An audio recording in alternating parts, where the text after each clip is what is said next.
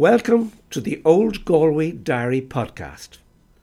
Each week, my colleague Tom Kenny and myself, Ronnie O'Gorman, produce a page in the Galway Advertiser with Tom's photograph and a story from Galway's past. We contact each other beforehand to see what has been published that week, and our podcast today is that conversation.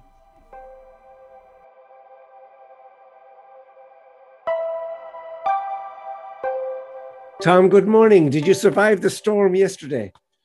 Yes, it was a bit confining, unfortunately, but I got out walking in the afternoon. So yeah, it came out of the blue, actually. I went for a walk on the prom, and literally I was blown along the prom. Walking up was going against the wind, but coming down was a DOS. You were. Yeah.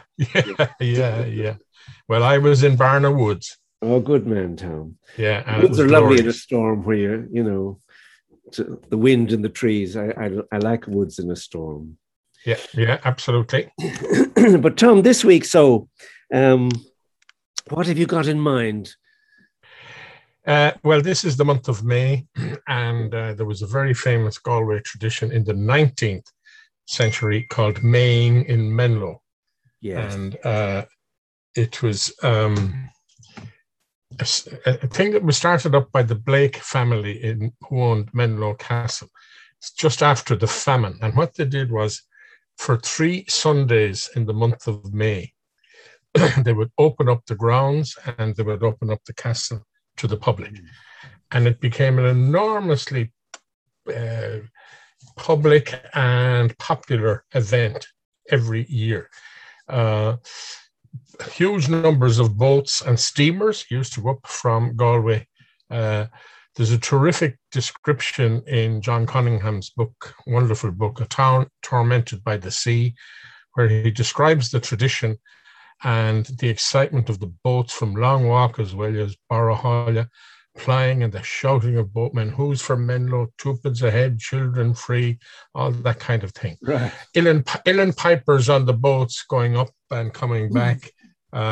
Lots of excitement. They had all kinds of sporting contests, whether it was swimming or rowing or yachting or running, races, weight throwing, tennis, all kinds of music and dancing, and kind of funny amusements like hitting the Maggie, where they'd put a fella in a barrel and he'd pop up every now and then.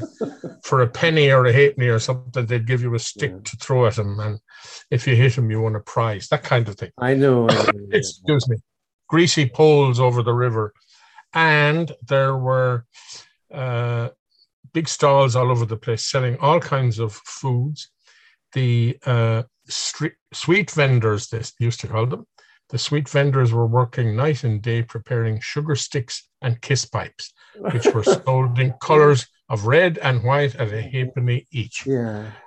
It was enormously popular, and of course, there were major beer tents, and there's a lovely line in John Cunningham's book which says, Puritans and temperance fanatics were unknown on Sundays in Menlo. So it was a very exciting, and they opened up, they were very generous in what they did.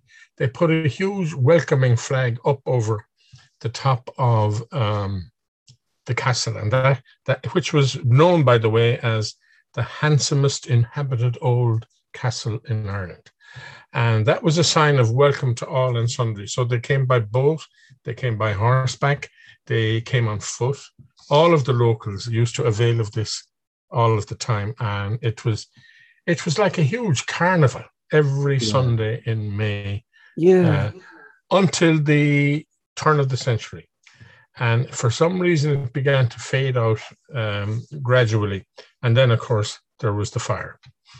Yes. The fire which destroyed the house and kind of laid waste to the major Blake influence in Menlo and surroundings. And it was very sad. There were 2 people killed in this fire, and but the building was just simply a shell, and to this day, sadly, is a shell. It's an awful shame, I think. Well, it's quite a tradition in the Claddagh as well to celebrate Mary as the Queen of the May. What's the poem? "O Mary, we crown thee with blossoms today, Queen of the Angels and Queen of the May."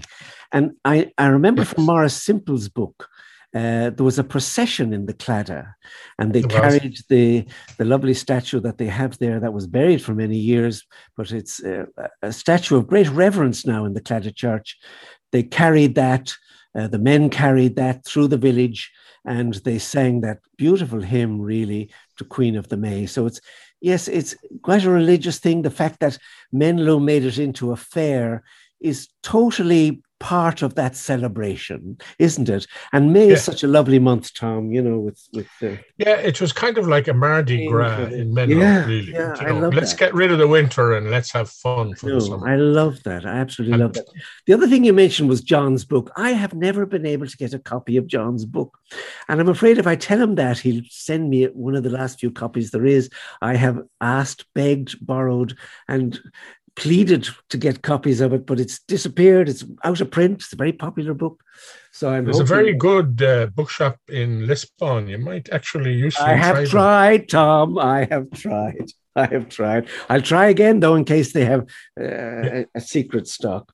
But But the Tom, I book love is that. wonderful. Yeah. It is an outstanding history of the city of Galway Oh, in nice. the Yeah. 19th century.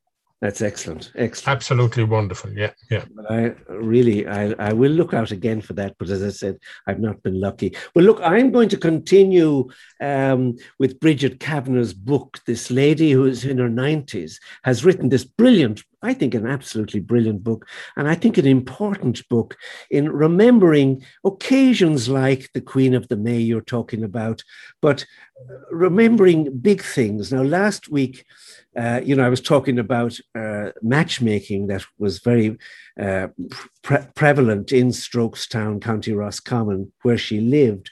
This week, though, I'm talking about what it was like to live in deepest rural Ireland during the Second World War.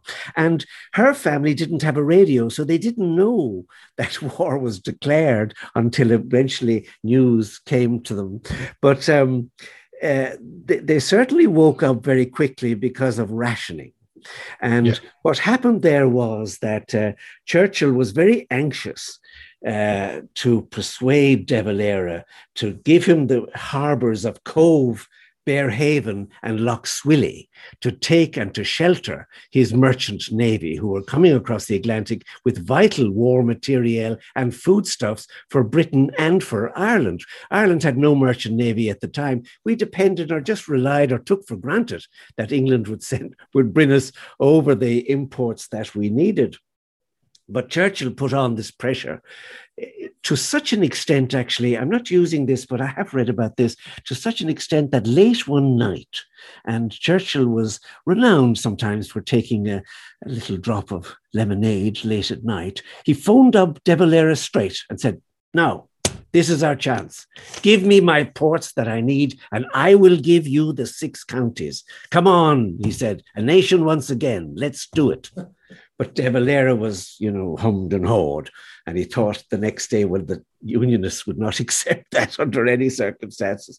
So that fell by the wayside. So De Valera said, we're a neutral country. We will not open our ports to any belligerent country that's at war at the moment, whether they're British, German, or whatever. You cannot use our ports. So after persuading the best that he could, and Churchill was a very persuasive man, he suddenly decided, I've had enough. So he turned off the tap. He told his merchant navy, you're not to supply Ireland with food. We need it more. And all the foodstuffs are to remain in the UK if they make it across the Atlantic. Don't forget the submarine war was making that quite difficult and challenging. So that's what happened. Ireland found itself without a merchant navy and scrambling around to develop indigenous industries to make up for what they were losing. And they were losing things like tea, butter, flour, bread, of course, paraffin, petrol, tobacco, and many other things that were considered quite essential. And Bridget is very good on all of this, her dad going mad for the lack of cigarettes. The big thing that they missed was tea. Farming homes had usually a chest of tea. They bought tea in a chest because the Irish drink tea non-stop, as we know. And during those years, tea was almost like a food. You produced tea and you had a slice of bread.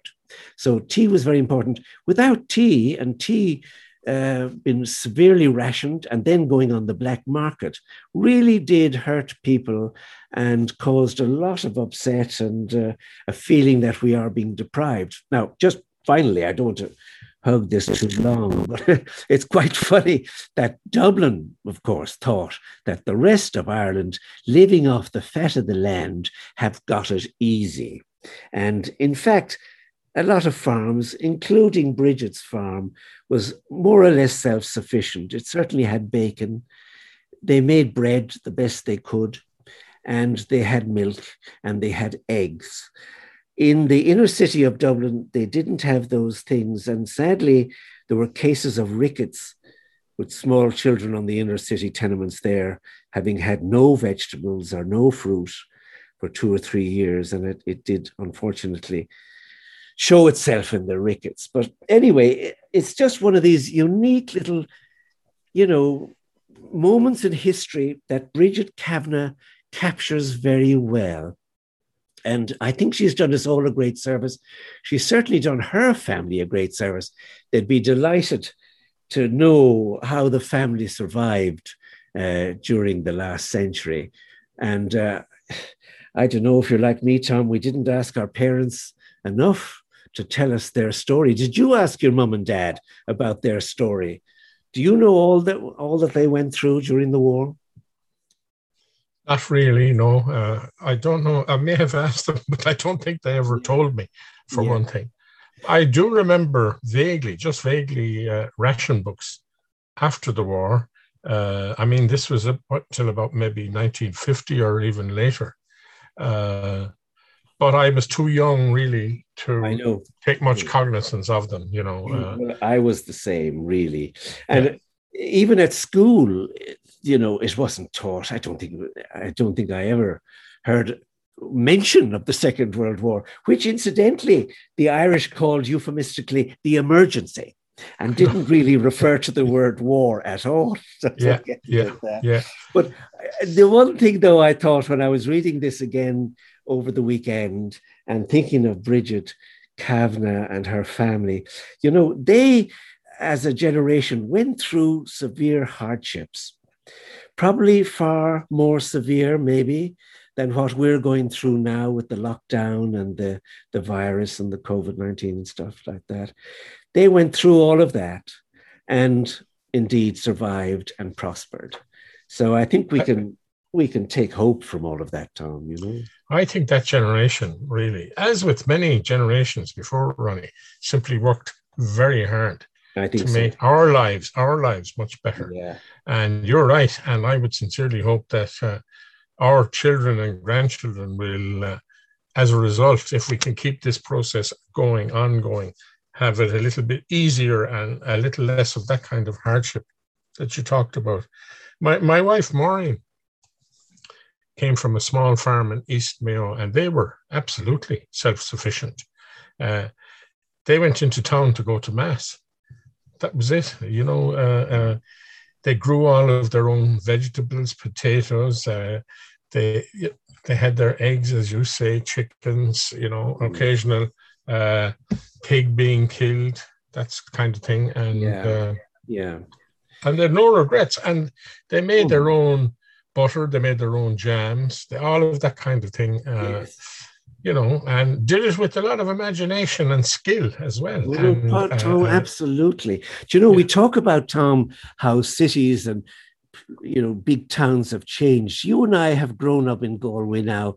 We've seen Galway grow from a large town into a small city with all those problems that go along with that. But nothing compares, I think, to the change in rural Ireland. From what I can only observe, it really has changed dramatically. And that kind of self-sufficiency now really does not exist. I could be Oh, wrong, no. but I think generally speaking, it does not exist. Because usually the farmer himself is a part-time farmer and he has a job in Galway or Castlebar or somewhere like that. And very often his wife is working too. And I can see them flying around the countryside, barely time to talk because they're all so busy collecting children, leading them off, coming back from work, getting dinner, cooking food, and of course, doing the lambing, which is still, I'm glad to say, very much done in East Galway and done to great perfection. Such a joy to see the lambs. But I'm just saying that rural Ireland has changed, Tom, and it doesn't do that self-sufficiency now. I'm not saying it's changed for the worse. I don't think so at all. I think it's just for the better. But it's just that those days have gone as well. And it gives another value to Bridget Kavanagh's book. Yeah. Well, I moved out to Barna just over 50 years ago, and all my friends thought I was mad. Where? That's in Connemara. That's out in the sticks. You're miles from everywhere. Barna is a suburb now today. I mean, the city has literally grown out to meet us here. And what was, there's very little agricultural land left, maybe to the west of Barna, yes, as we head towards Furbo. But even then, the whole housing thing, it's been slowly taken over by concrete, the landscape. Oh dear. Yes, I'm afraid that's one of the consequences. Consequences. Well, look, Tom, I think we have enough stuff again for about 2 pages each, but we'll go down, we'll try and put it together. And I'm looking forward to reading what you have to say. Okay, Ronnie, and you. Yeah, take care, Tom. Yeah, God bless you. Bye. Bye now. Bye-bye. Nice to talk.